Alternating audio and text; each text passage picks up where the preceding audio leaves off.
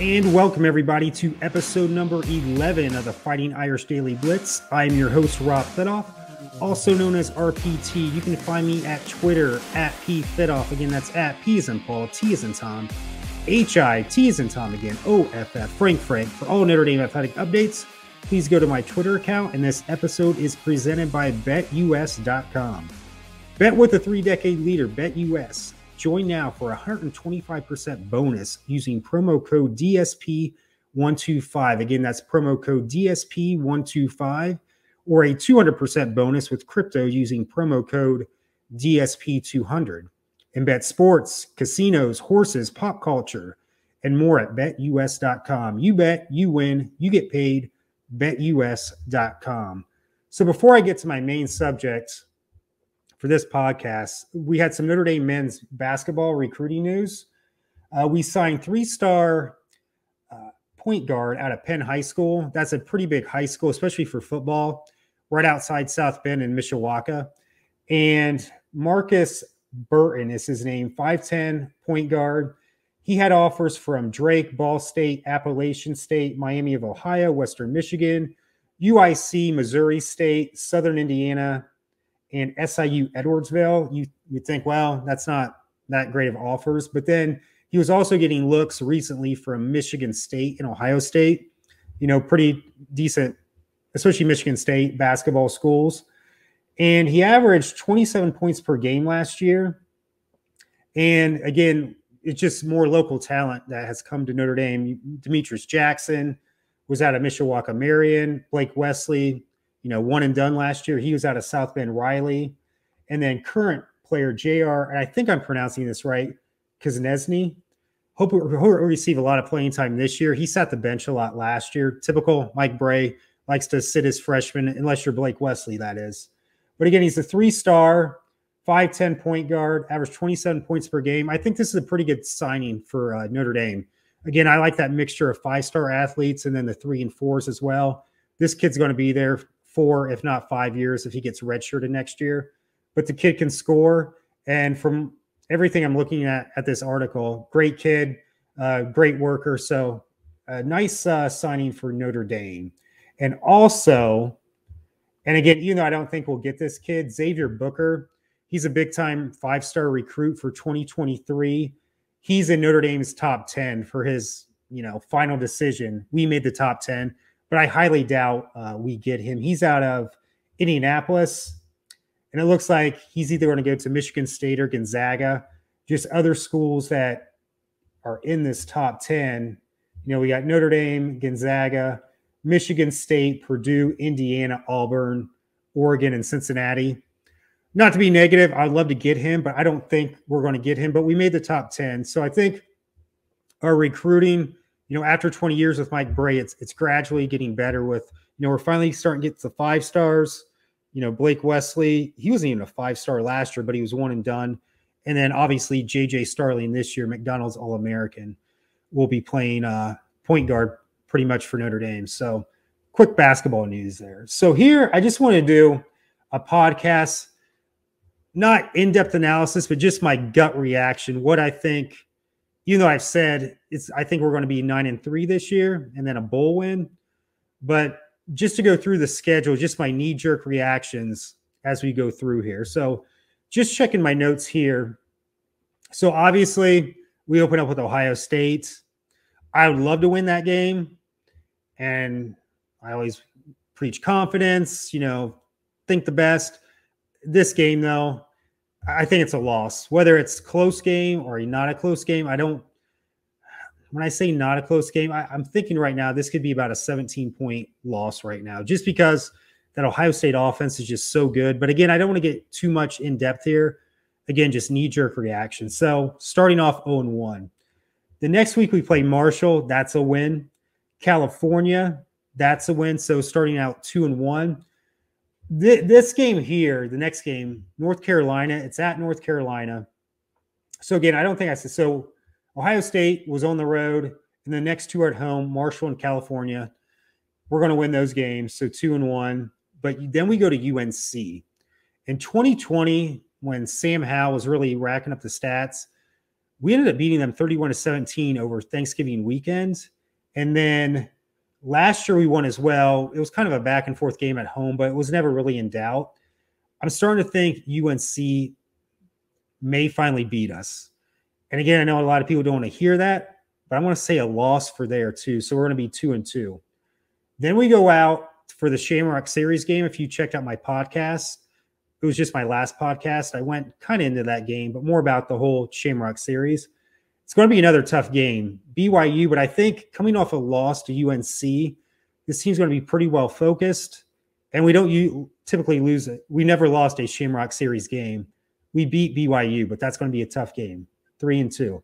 We come back home on October 15th at Stanford, or home against Stanford.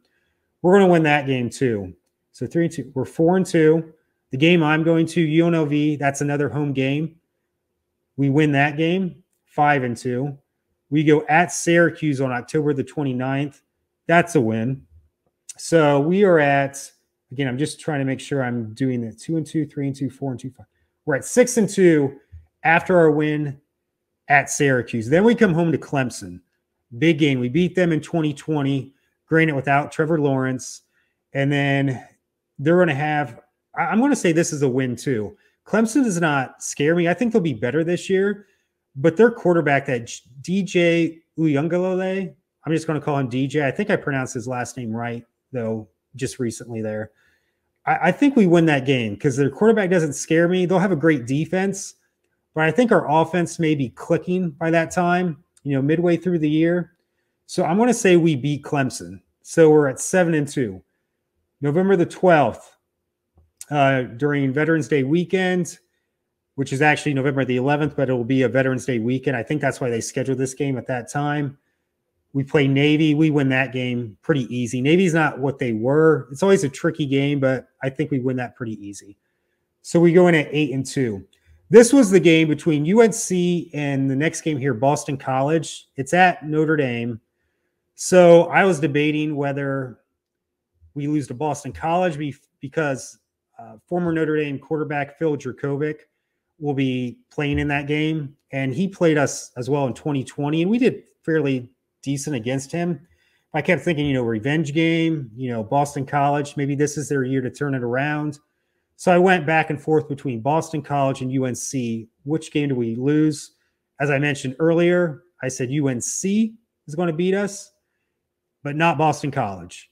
And also, too, because my next prediction, which is the following week against USC, I don't think we lose back-to-back games. So I kind of gave it away there. I think we go out to Southern California, and even though USC is not the greatest team right now, I think by that time they're going to be pretty well humming pretty good with their new coach, Lane Kiffin. It's Lincoln Riley. Lane Kiffin used to coach there. So even though we should be better at that time as well, I'm just thinking it's at the Coliseum. And also, I'm just thinking, even though this coach really isn't going to be preaching revenge, maybe he will. But again, I just think it may be their day finally, because I think the last time they beat us was in 2016. That was a horrible Notre Dame team. We beat them in 2017, 2018, 2019. 2020, we didn't play them that year because of COVID, and then we won last year too. But I think they're due to beat us. I hope I'm dead wrong. And again, I think end of the year, I think they're just going to be clicking. And not to say we're not going to be clicking, but I just think it's going to benefit USC more to be, again, focused, clicking at the end, and kind of a revenge factor. And I just think, too, the reason I didn't pick Boston College to beat us as well, I don't think the last time, it was probably 2016, again, that really bad 4-8 team. The last time we lost 2 games in a row. And I know you can't go from season to season thinking, well, just because this happened in, 2016 season, it's not going to happen in 2022. But typically Notre Dame has not lost 2 games in a row in the past, 6 years.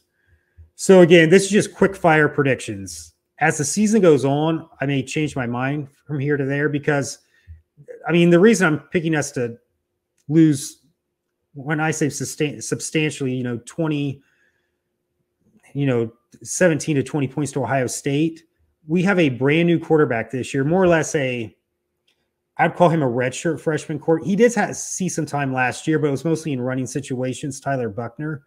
I said, there's just so much unknown right now at the quarterback position. And that's your bread and butter position, whether it's pro or college.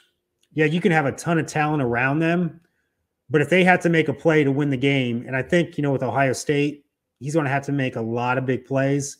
I just don't see that right now. There's too much of the unknown. But if he comes out 400 yards passing, 5 touchdowns, I'm going to adjust this schedule a little bit because, again, there's just so much unknown on that quarterback position. So anyway, just kind of going over my notes now. So, yep. And again, I'm going to have a more in-depth analysis where I go about maybe 15 to 20 minutes as we get closer to the season. And again, maybe I'm not saying 9-3. Maybe I'm saying 10-2, 11-1. Or maybe in reverse, maybe I'm saying 8-4. But just quick rapid fire predictions off this schedule, kind of, like I said, with the unknown at the quarterback. I mean, Notre Dame's got a lot back this year. Defensively, they're going to be strong. The offensive line is going to be much better. Wide receiver, they're going to be much better in everything. I just don't know about the quarterback.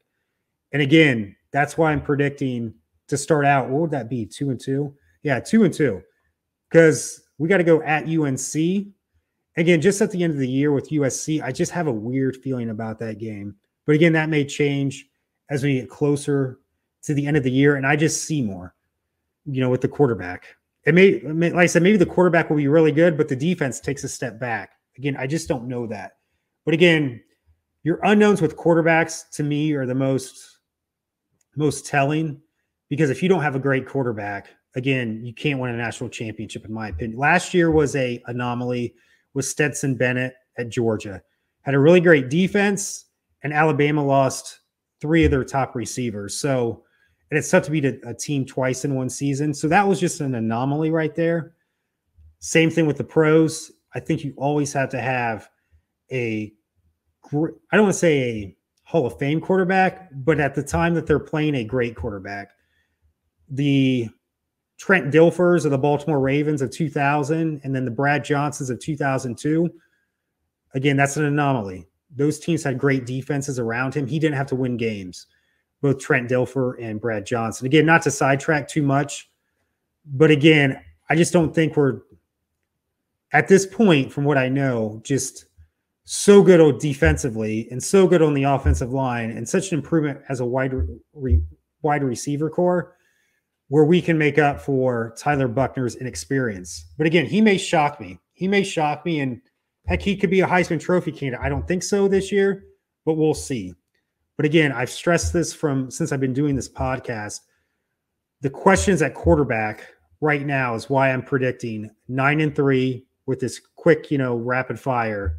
But again, I think we get into whether it's like the Citrus Bowl or if it's called the Capital One Bowl now, one of those bowls on New Year's Day, that's not a New Year's 6, where we win it and finish 10-3 and then have that experience to really head into a really competitive 2023 season. So again, those are my predictions. Again, I'm staying at 9-3, but again, not to just keep preaching this. It's just the unknown for our quarterback right now. And that's why I'm a little bit, I don't want to say negative, but a little bit apprehensive to say 10-2 or 11-1 or 12-0, 9-3 right now. So anyway, again, thanks for listening for episode number 11 here. And again, my name's Rob Thidoff, and thank you so much. And as always, go Irish.